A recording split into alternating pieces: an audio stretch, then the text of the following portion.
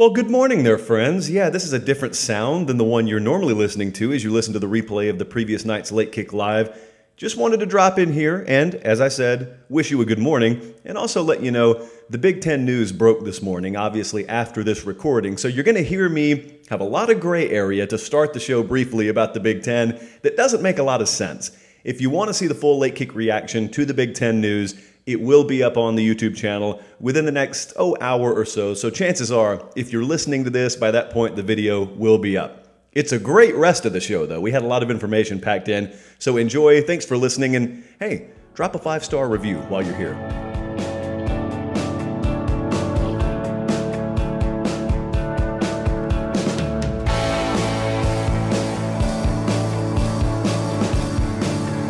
And welcome in. Late Kick is live. It is Tuesday night, September 15th, the year of our Lord, 2020. Jam-packed as jam-packed can be tonight. I am Josh Pate. Thank you so much for being tuned in. We were looking in the control room, Director Colin and I were looking at the numbers from the Sunday show before we came in here tonight. Just record traffic. Every metric that we keep track of, you guys broke it Sunday night. So thank you from the bottom of our huge hearts around here. Thank you so much for that. We have got a whole lot to get to tonight.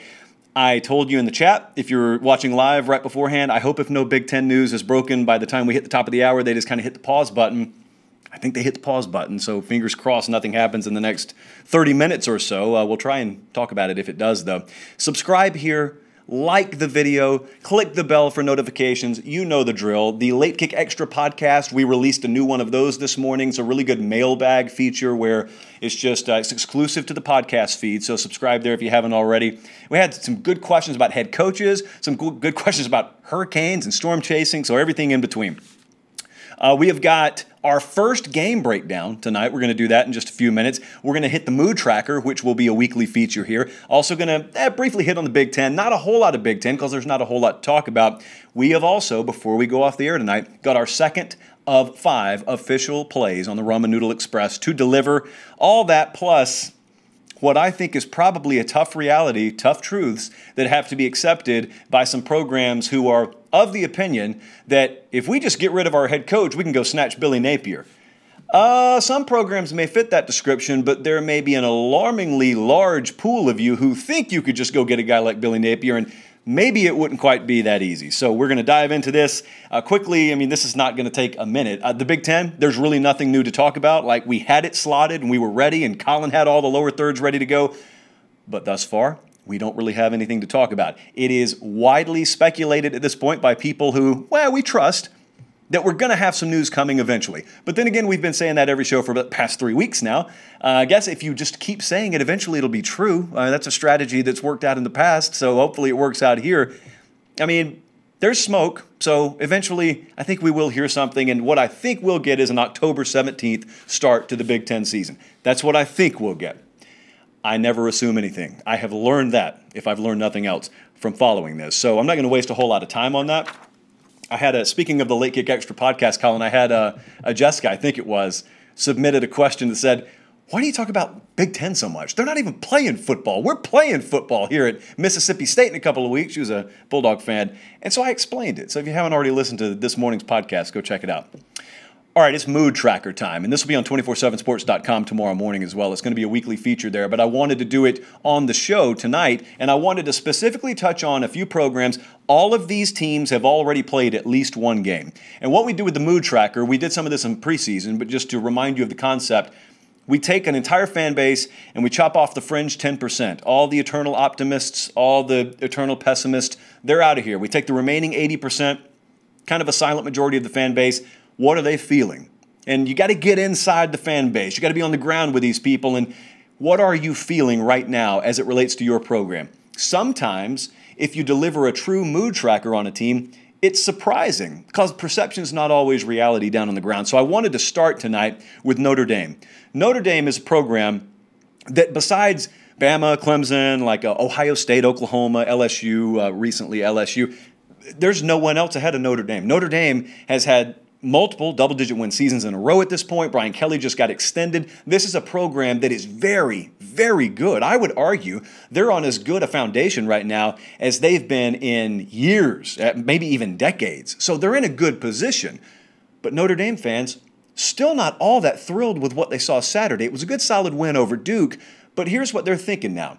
They're tired of being pretty good, and that's why I put Notre Dame's mood at drowning in goodness. It sounds great to drown in goodness. Drowning in water is terrible. Drowning in goodness, doesn't that sound great? No, it sounds good. They want great. They want to drown in greatness, not goodness. And goodness right now equals we're probably, if I'm a Notre Dame fan, we're going to be favored against every other team we play, but it doesn't matter because we match up horribly with Clemson, and when Clemson comes in here, they're going to be a double-digit favorite against us, and how in the world are we going to move the ball down the field against that defense? We're not explosive enough. That's the word that keeps coming to the forefront with most Notre Dame fans that I've spoken with. Looked at the Irish Illustrated message board over there, and let me first say I understand the frustration, so I'm not knocking you guys, but I just want to let you know, and I think most of you already do know, the explosive elements you want to see in the offense, they may come. But I think they're going to come in the form of Tyler Buckner, who is a current senior or a rising senior in high school who will be in the Irish's 2021 signing day class if he stays committed, which I think he will. He's the guy who could deliver that. Ian Book pretty much got what you got there. So that explosive element, just think this through quickly before we move on. I don't really think necessarily that's something you see this year, nor do I think it's something Brian Kelly is really even given serious consideration to. What I think Brian Kelly does is I think he looks at his team and he says, all right, the way that we currently do things is good enough to probably beat everyone we play except Clemson.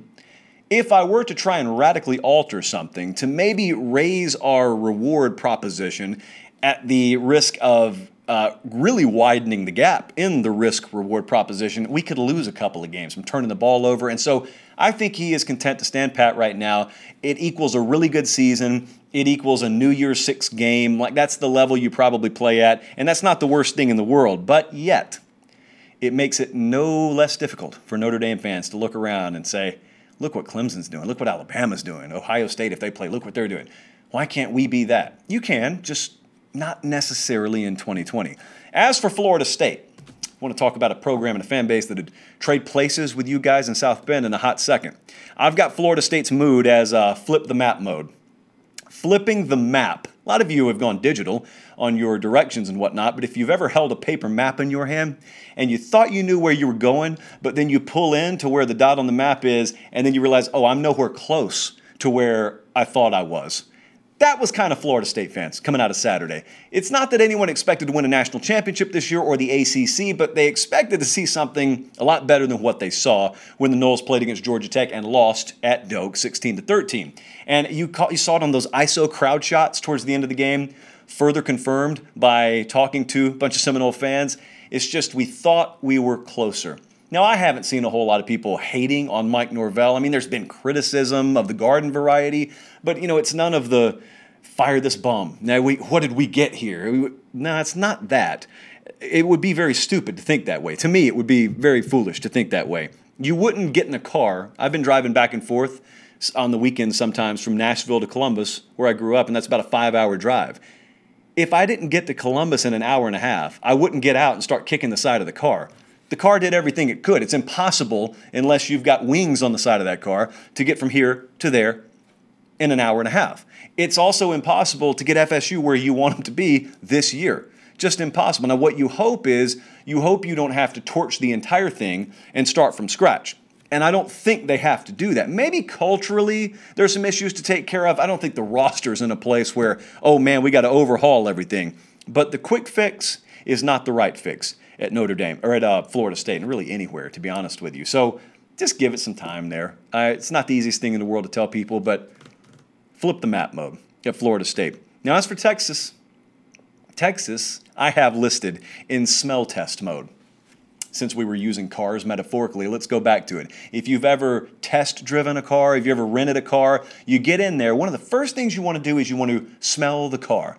You're trying to catch a scent. You're like a bloodhound. You're trying to catch a scent for maybe water damage, or maybe a smoker has been in here recently. And if that's the case, you're cautiously optimistic, but yet you just want to make sure everything checks out and it is as meets the eye. And that's kind of the way a lot of Texas fans are. They've been burned before buying in. They've been burned recently buying in to the degree that they are now very tempted to buy into again. I got this team winning the Big 12. I got them going to the playoff. I've bought in. I think a lot of Texas fans, ironically enough, have been a little more hesitant than I have been. But there's a lot of optimism there because if it is, as it appears on the surface, this is such an opportune moment for Texas. You got the experience and talent at quarterback, the running backs. We've talked about Texas personnel ad nauseum. But if it is as it appears, then you quickly shift from smell test mode to like brimming optimism mode. That's why we do this segment every week. And lastly, the Clemson Tigers, just full-on airplane mode at Clemson. That's probably the mode I would be in if I were a Clemson fan too. You are light years above and beyond anything else in your conference right now. Probably the only top 10 caliber test that currently is on your schedule is Notre Dame, and that game is November 7th, and that's at Notre Dame. And so as we sit here today, it is September 15th. It's airplane mode. You don't necessarily have to be asleep, but when you're on an airplane, you're kind of spaced out. And the next time you are really going to be fully cognitive and dialed in if you're not doing work is when you start your descent. And that'd be exactly the way I was if I were a Clemson fan. I'm excited now. I'm watching every game. Don't get me wrong. And I'm checking the roster and I'm checking the message boards and I'm updated every day. But I don't feel challenged or threatened until at least November 7th. I really don't. And so I'd be kind of in airplane mode. I'm so pleased with where we are. I love our quarterback. I love everything about our team. I love our young talent, that defensive line talent, insane. We've got our head coach and Dabo Swinney talking about how this is the most talented roster we've had here. Like, what's not to like? The only thing that you don't like, ironically, is what people think is great about the Clemson job. It's the lack of competition, which is not their fault, of course. But I'll tell you, to be honest, it's one of the main reasons we don't talk Clemson more on the show. What do you talk about? You're talking about whether they're going to win by 4 or 5 touchdowns Saturday. That's what you talk about. And so, not Clemson's fault again. Airplane mode. That's where they are right now. All right, it is time to do our first game breakdown of the year. Most game weeks, especially when the SEC cranks up, we'll have 2, 3, maybe even 4 spotlight games per week. This week we have 1 spotlight game, but this is kind of how it'll work. I'm going to break it down, and then at the very end, Colin's going to show you the game capsule, and it's going to show the Vegas line. It's showing what we think internally here. We generate our own number on every game. But just kind of some thoughts here. Don't take 15 or 20 minutes. We hardly ever do unless it's a national championship game. But last week, both of these teams played. Louisville played Western Kentucky. They won 35-21. Miami played UAB in the Thursday night game. It was 31-14. I watched every snap of both of these games in preparation for this week. So it's a really good quarterback matchup, and most of you probably already know the names there. You got De'Aaron King, who was the transfer from Houston, playing at Miami now. And you got Mikael Cunningham, who is pretty big time, but also still emerging talent, I would call him, at Louisville. And a lot of people, if you want to set the context and sort of the backdrop, if you're more of the storyline crowd, which is fine, you probably look at this and you frame it as you got Clemson, Notre Dame this year in the ACC, and then there's this big blank. And that's a blank that is reserved for whoever's going to fill in and populate behind those two teams and be somewhat of a threat in the ACC. Because the first thing I thought when I looked at this matchup is, obviously someone is emerging from this game 2-0. Does not mean they'll be any kind of prime contender. It may mean that their profile is artificially inflated, or it could mean that they're legitimate. That's why they play the game. So Louisville's got a lot of excitement about this team. Louisville, I think a lot of what is good about Louisville, their strengths perfectly overlap with what is perceived as a vulnerability with Miami, which has you concerned probably in this game if you're a Canes fan, and that is that Louisville passing attack. They got a really good blend of skill and size at that wide receiver core. They are very, very good. They're very versatile. They're very deep there. So I looked at that game they played last week against Western Kentucky, and the numbers were pretty good for Cunningham. I'm going to get to that in a second. But if he being Mikael Cunningham, if he has time to operate, and if he has pinpoint accuracy in this one, that's a big deal. Now, that sounds commonsensical, but the reason I bring those two traits up is because last week, where are his numbers? 19 for 34, 343 yards, 3 scores and a pick. That was Mikael Cunningham's line against Western Kentucky. Looks pretty good. That's good enough to beat Miami, I would think. But then you go back and watch the game, and there were some very ill-advised balls. I think even Scott Satterfield and Cunningham would admit, if they were off the record with you, he threw some very ill-advised balls, and they went for big gains. And so you watch that, and that's great. That doesn't impact the final of that game, whether they should have been picked or shouldn't have been picked. Bottom line is they weren't.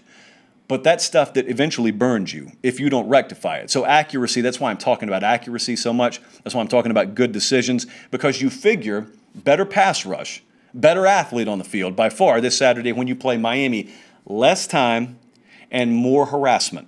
Consistently all night is probably what you look at if you're Mikael Cunningham. So because of that, and because of the differentiating styles that I think Miami versus Louisville will try to incorporate here, it's very important if you're like a totals bettor, and we are strongly considering a move on the total in this game.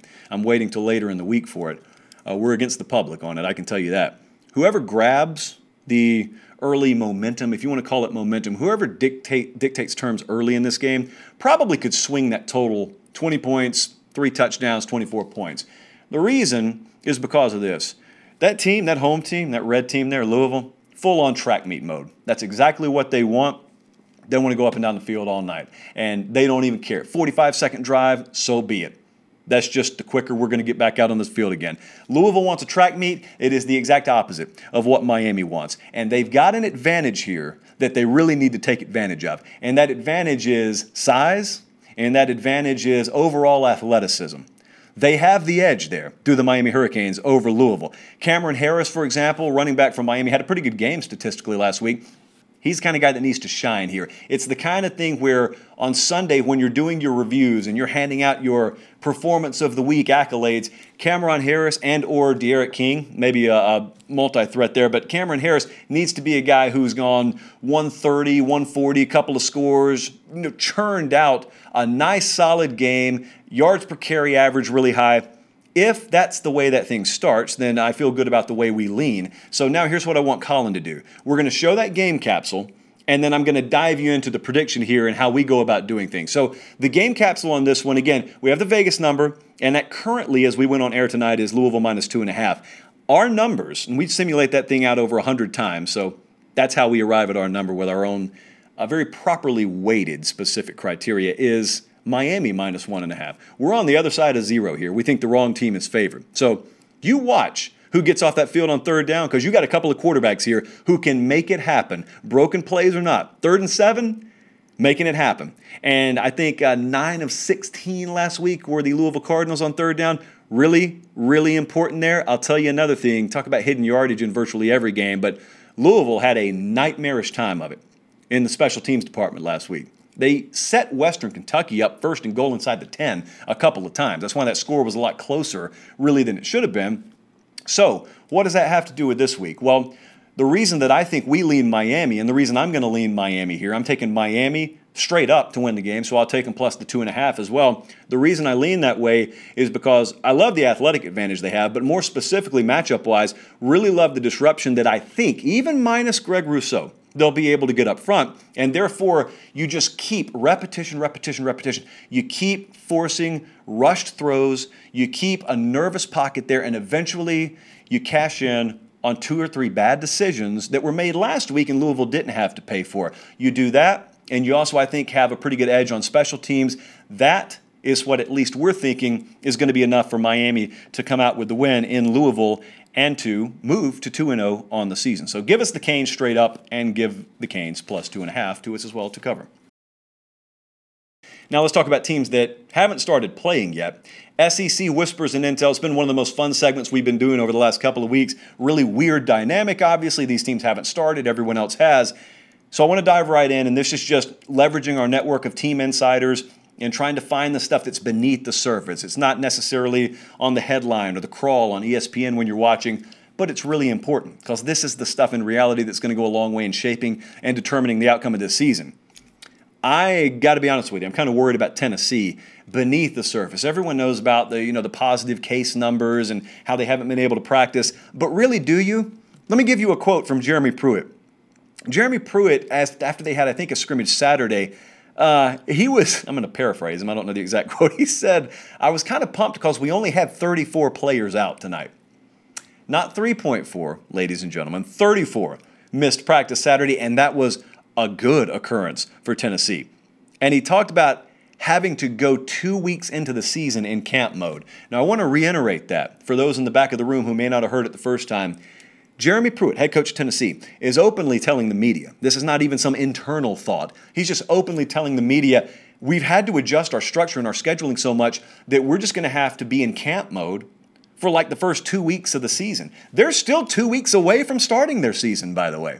That shows you how far behind developmentally in a lot of ways they feel they are. And let me ask you this question rhetorically as we move on from Tennessee. The reason it's so concerning, aside from the obvious, is one of the same things Orgeron's dealing with at LSU. We're going to talk about the Tigers in just a second. This sounds kind of simple, but it's not. It's anything but simple. If you've ever coached, I would assume you know what I'm about to say is not simple. When do you know you have a football team? When do you have the team? I'm not asking you when are all the players in the locker room.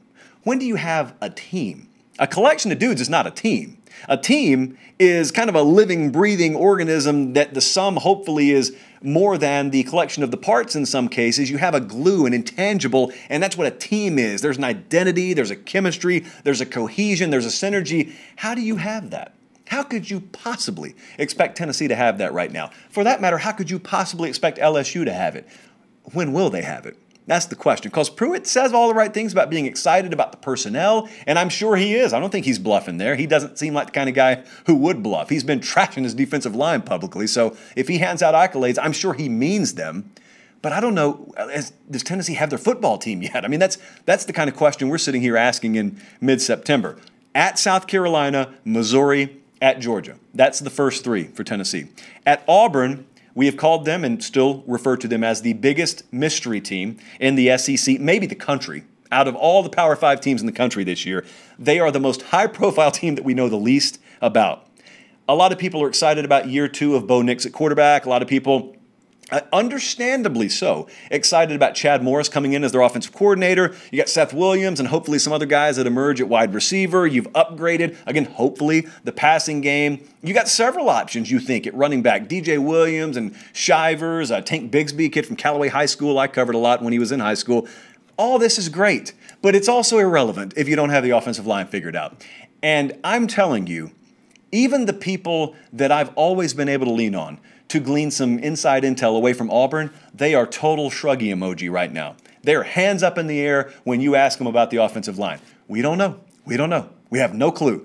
Like, we hear some things, but, it's kind of one rumor forward, 2 rumors back. We have no clue what to expect. Now, I can tell you, being close to Auburn, the 2020 offensive line has been a fear of theirs for 2 years. I'm not kidding you, 2018 season, knowing what they didn't have taken care of in that year's recruiting class and knowing how senior-laden they were going to be in 2019, people were already looking at 2020 and saying, we need to get it done in 2019 because that 2020 year is going to be, it's going to be a kind of a rebuilding year unless we have just these massive amounts of transfers come in. And they've had 1 or 2, but it hasn't been the likes of which you do to completely retool your offensive line. So again, quarterback, offensive coordinator, running back depth, a couple of emerging names at receiver, upgraded passing concepts, all that's great if you got time to operate. If you don't, you got the same frustration and you got the same concerns that you have found yourself having in several years under Gus Malzahn. So that is one of a number of reasons, to be honest with you. We call them our mystery team of 2020. Could go 8-2, could go 5-5. Neither would shock me. LSU has now entered, they are past the opt-out phase. LSU is now so deep into the drama down there, they have now entered opt-in phase. Okay?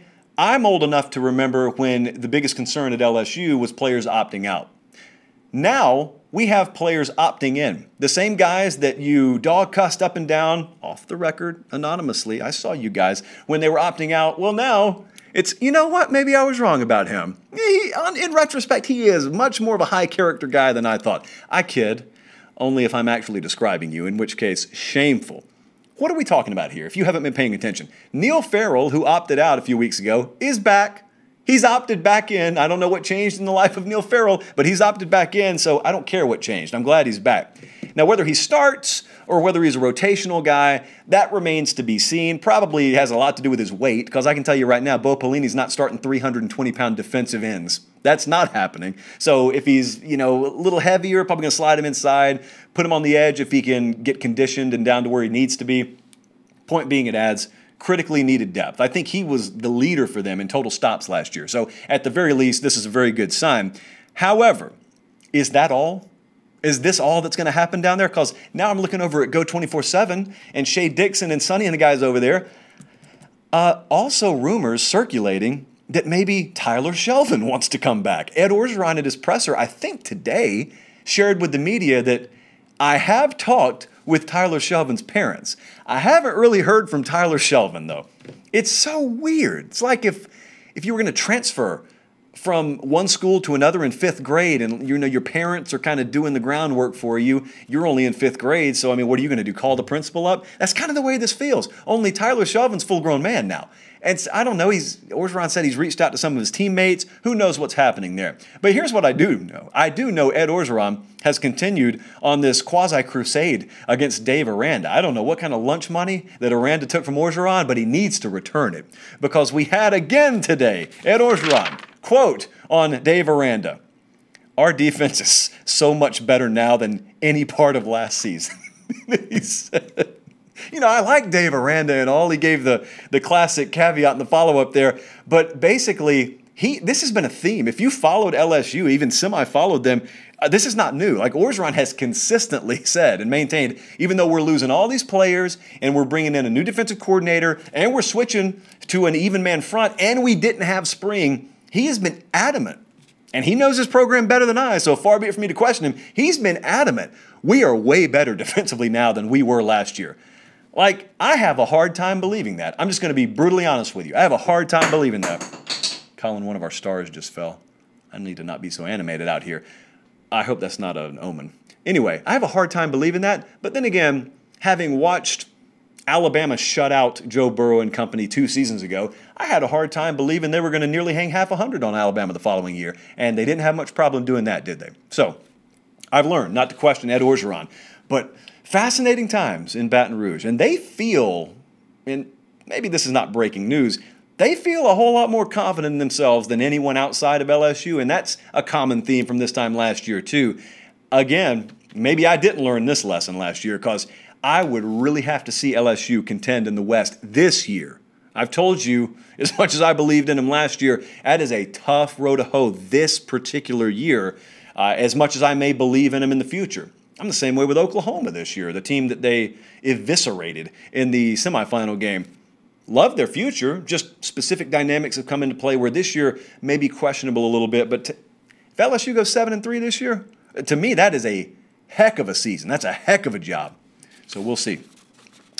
We had a question that I wanted to get to. I was recording this morning the Late Kick Extra podcast, which is available now for download anywhere. It's exclusive to the podcast. We don't put that on the YouTube channel. So if you haven't already, check it out, subscribe. The 5-star reviews, we're trying to get to 1,000. That's our next goal. So keep those coming, and thank you so much for those. I want to ask you something that Cliff asked me. And the question was simply this. I was looking at it, and I said, Colin, should I put this in or should I push it to the show tonight? And Colin didn't respond because he was probably asleep. It was like 4 o'clock in the morning. But had he been awake, he would have said, push it to the show tonight. So I did. Cliff asked this question. This has become a very popular question in Columbia, South Carolina. Cliff said, is there a better than 50% chance that Billy Napier is the head coach at South Carolina next year? Basically, the thinking is, Will Muschamp is a dead man walking. Billy Napier just went and upset Iowa State. He was one of already the hottest G5 future Power 5 head coaching names on the market, and now his stock is soaring, and we're going to have an opening here.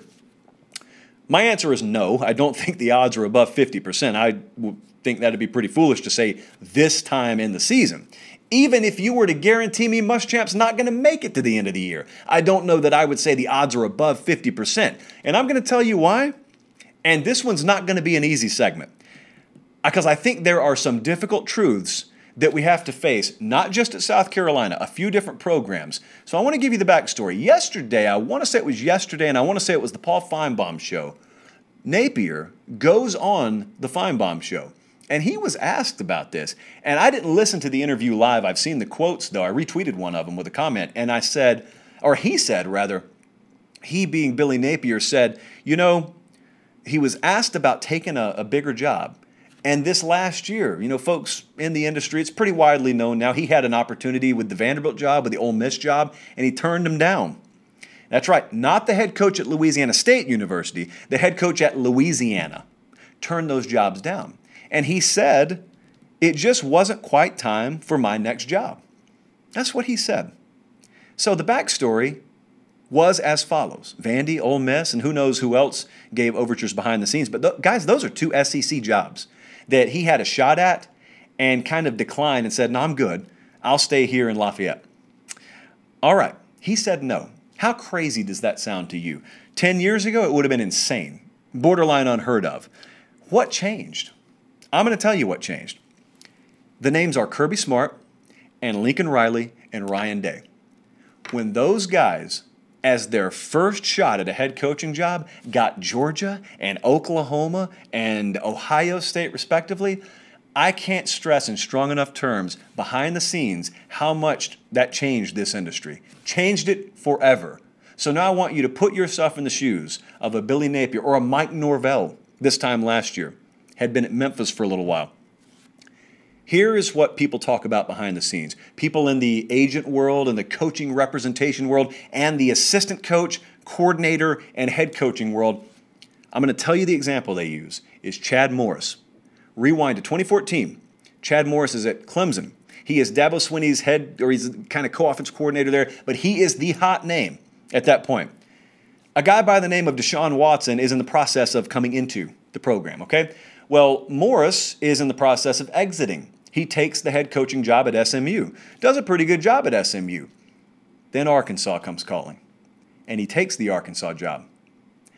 And now he's the offensive coordinator at Auburn a couple of years later. And the reason is because it was a no-win situation at Arkansas. They did not have any kind of infrastructure or proper resources in place to compete with and fulfill expectations, the likes of which they have at Alabama and LSU. It was not going to happen there. With the current setup, it was not going to happen there, okay? So Chad Morris took the shot, took the risk, and right now he is at a job the equivalent to which he was at 6 years ago.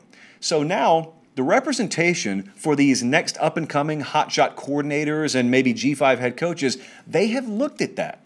And they have given strong guidance to their head coaches, and they're represented their clients, and they've said, this is not 1993. You don't have to cut your teeth at a lower tier job anymore. You can wait. You're getting paid handsomely, much more handsomely at G5 spots than you used to get paid at mid-tier P5 spots. Wait. And so while it would have sounded crazy a generation ago to be at Louisiana and turn down Ole Miss, it's not crazy anymore. Because once Kirby Smart did what he did, first-time head coach, Georgia, top 5 program in America. Once Lincoln Riley did what he did, first-time head coach, Oklahoma, top 5, top 10 program in America. Ryan Day, how about right out of the gate, Ohio State, top 3 program in America. Once that happened, it hit the reset button on the entire industry. And now guys look around and say, I'm not going somewhere where I am not being given an elite ceiling. You go to Ole Miss, you go to Arkansas. Right now, it is unrealistic to think that you're going to compete year in and year out against Alabama, and you're not going to be given Alabama resources. It'd be totally different if you had all the tools at your disposal at Ole Miss or Arkansas. Alabama does. You don't. So the thinking is, I don't have to take a job to work my way up to one of the premier spots. I can just wait for one of the premier spots to open up. And now we circled back around to how this whole thing started. Cliff asked me about Billy Napier potentially being the next South Carolina head coach. And so I'm going to rhetorically ask you, Cliff, and I'm going to ask a lot of guys. I'll be on Mark Ryan's show tomorrow up in South Carolina, and we'll probably talk about this. And he's going to ask me about Billy Napier and that name being floated around South Carolina, and I will say tomorrow exactly what I'm saying right now. Do you think that the South Carolina job, as we sit here tonight, present day, do you think it fits the description that Billy Napier is looking for in order to make that move? Ole Miss didn't. Okay? Vanderbilt certainly didn't. So I'm going to rhetorically ask you guys, you can just talk about it amongst yourselves. Does South Carolina fit that description? Rhetorical means we move on without an answer. The Ramen Noodle Express is pulling into the station. Before Colin shows you this, quickly what the Ramen Noodle Express is our weekly 5-pack, Colin, pack of picks against the number. I don't brag about this. I'm just telling you we do really good at it. We have documented this for a number of years now. We have our own internal system that is completely divorced of having to rely on anyone else to give us picks. And so what I do at any point during the week that I feel comfortable with the line is I hand them out. On Sunday night, we always give you our favorite best bet for the upcoming week. And I hand it out on the Sunday show. From there, the only thing I can guarantee you is that by the time we go off the air Thursday night, I will have given you the other four. I could drop them all on a Tuesday. I could drop them in one of the podcasts. I could do the rest of them on Thursday. Well, it just so happens that as we sit here tonight, we're ready for number 2 of our weekly 5-pack in the Ramen Noodle Express. So pull it on in here, Colin, and let's tell the people where we are going. We're headed to South Bend. Look at that fancy graphic Ted put together. That is beyond sexy. Notre Dame is at home this weekend. They're playing South Florida. They're laying 25.5. Get that number while you can. Probably going to inflate 27, 28 maybe. I love Notre Dame this week. I know our bud Elliott's on them too. Already got in on them. We're going to get in on them tonight. I love the Irish this week. This is the week for Ian Book. Okay? Not doing it against Clemson. Didn't even do it really against Duke last week. This is the kind of game where they can stretch that passing game a little bit. And they're halfway aggravated last week already that they couldn't stretch Duke even more so than they did. So I doubt South Florida scoring much in this game. I love Notre Dame. Don't think they're taking their foot off the accelerator as much in the second half as you would maybe expect. So the final there, one of those like 38-7, 41-10 type of games, that's where I like them. We got Notre Dame as a 31-point favorite in our own internal numbers, by the way. So we think there's a nice, solid 6-point gap there across a couple of key numbers. And so we love Notre Dame. Also, we had Duke, as you can see, 2 of the 5 in the Ramen Noodle Express already exposed there. We had Duke -6 against Boston College. I would strongly encourage you, follow me on Twitter, @LateKickJosh, because there have been times before that I've just put it out there. If I think that a line's going to move and I don't want to wait till the show, may just put it out there. So it's really smart to follow me there just anyway, because a lot of stuff, for all we know, we're about to get off the air and the Big Ten's going to announce they're going to a 14-game season that'll stretch into February. National champion to be crowned on Valentine's Day. Twitter's the place to be for that. So @LateKickJosh is how to follow me there. Really, really appreciate you guys watching. I've also, before we go off tonight, I want to remind you, I have a ton of college folks, high school folks, and just people who kind of love doing the research-oriented and stat and data and analytics-oriented sides of this. I'm kind of interested in how the behind-the-scenes works. And I've told you, I kind of interact with a lot of you during the week, and some of you perform various roles behind the scenes, and it's just stuff that you would do anyway for fun as a hobby, so you contribute to the show that way. If you're interested in that, hit me up. Colin's got my contact info right there at the bottom of the screen, joshpate706@gmail.com, @LateKickJosh. You can DM me on Twitter. Happy to talk to you about that. I got a number of you that I interact with on a daily basis, and that's a way that folks help the show out behind the scenes. You always ask, how can we help? And every reason or every way I give you is always free. So subscribe if you haven't already, like the video if you haven't already, and we really appreciate you being here. We'll be back here same time, Thursday night, 8 Eastern, 7 Central. We will have the remaining 3 picks at that point at the very latest in this week's Ramen Noodle Express. So thank you so much for watching. For Director Colin, for Jordan on the podcast side of things, I'm Josh Pate. This has been the Late Kick. God bless. Have a great day.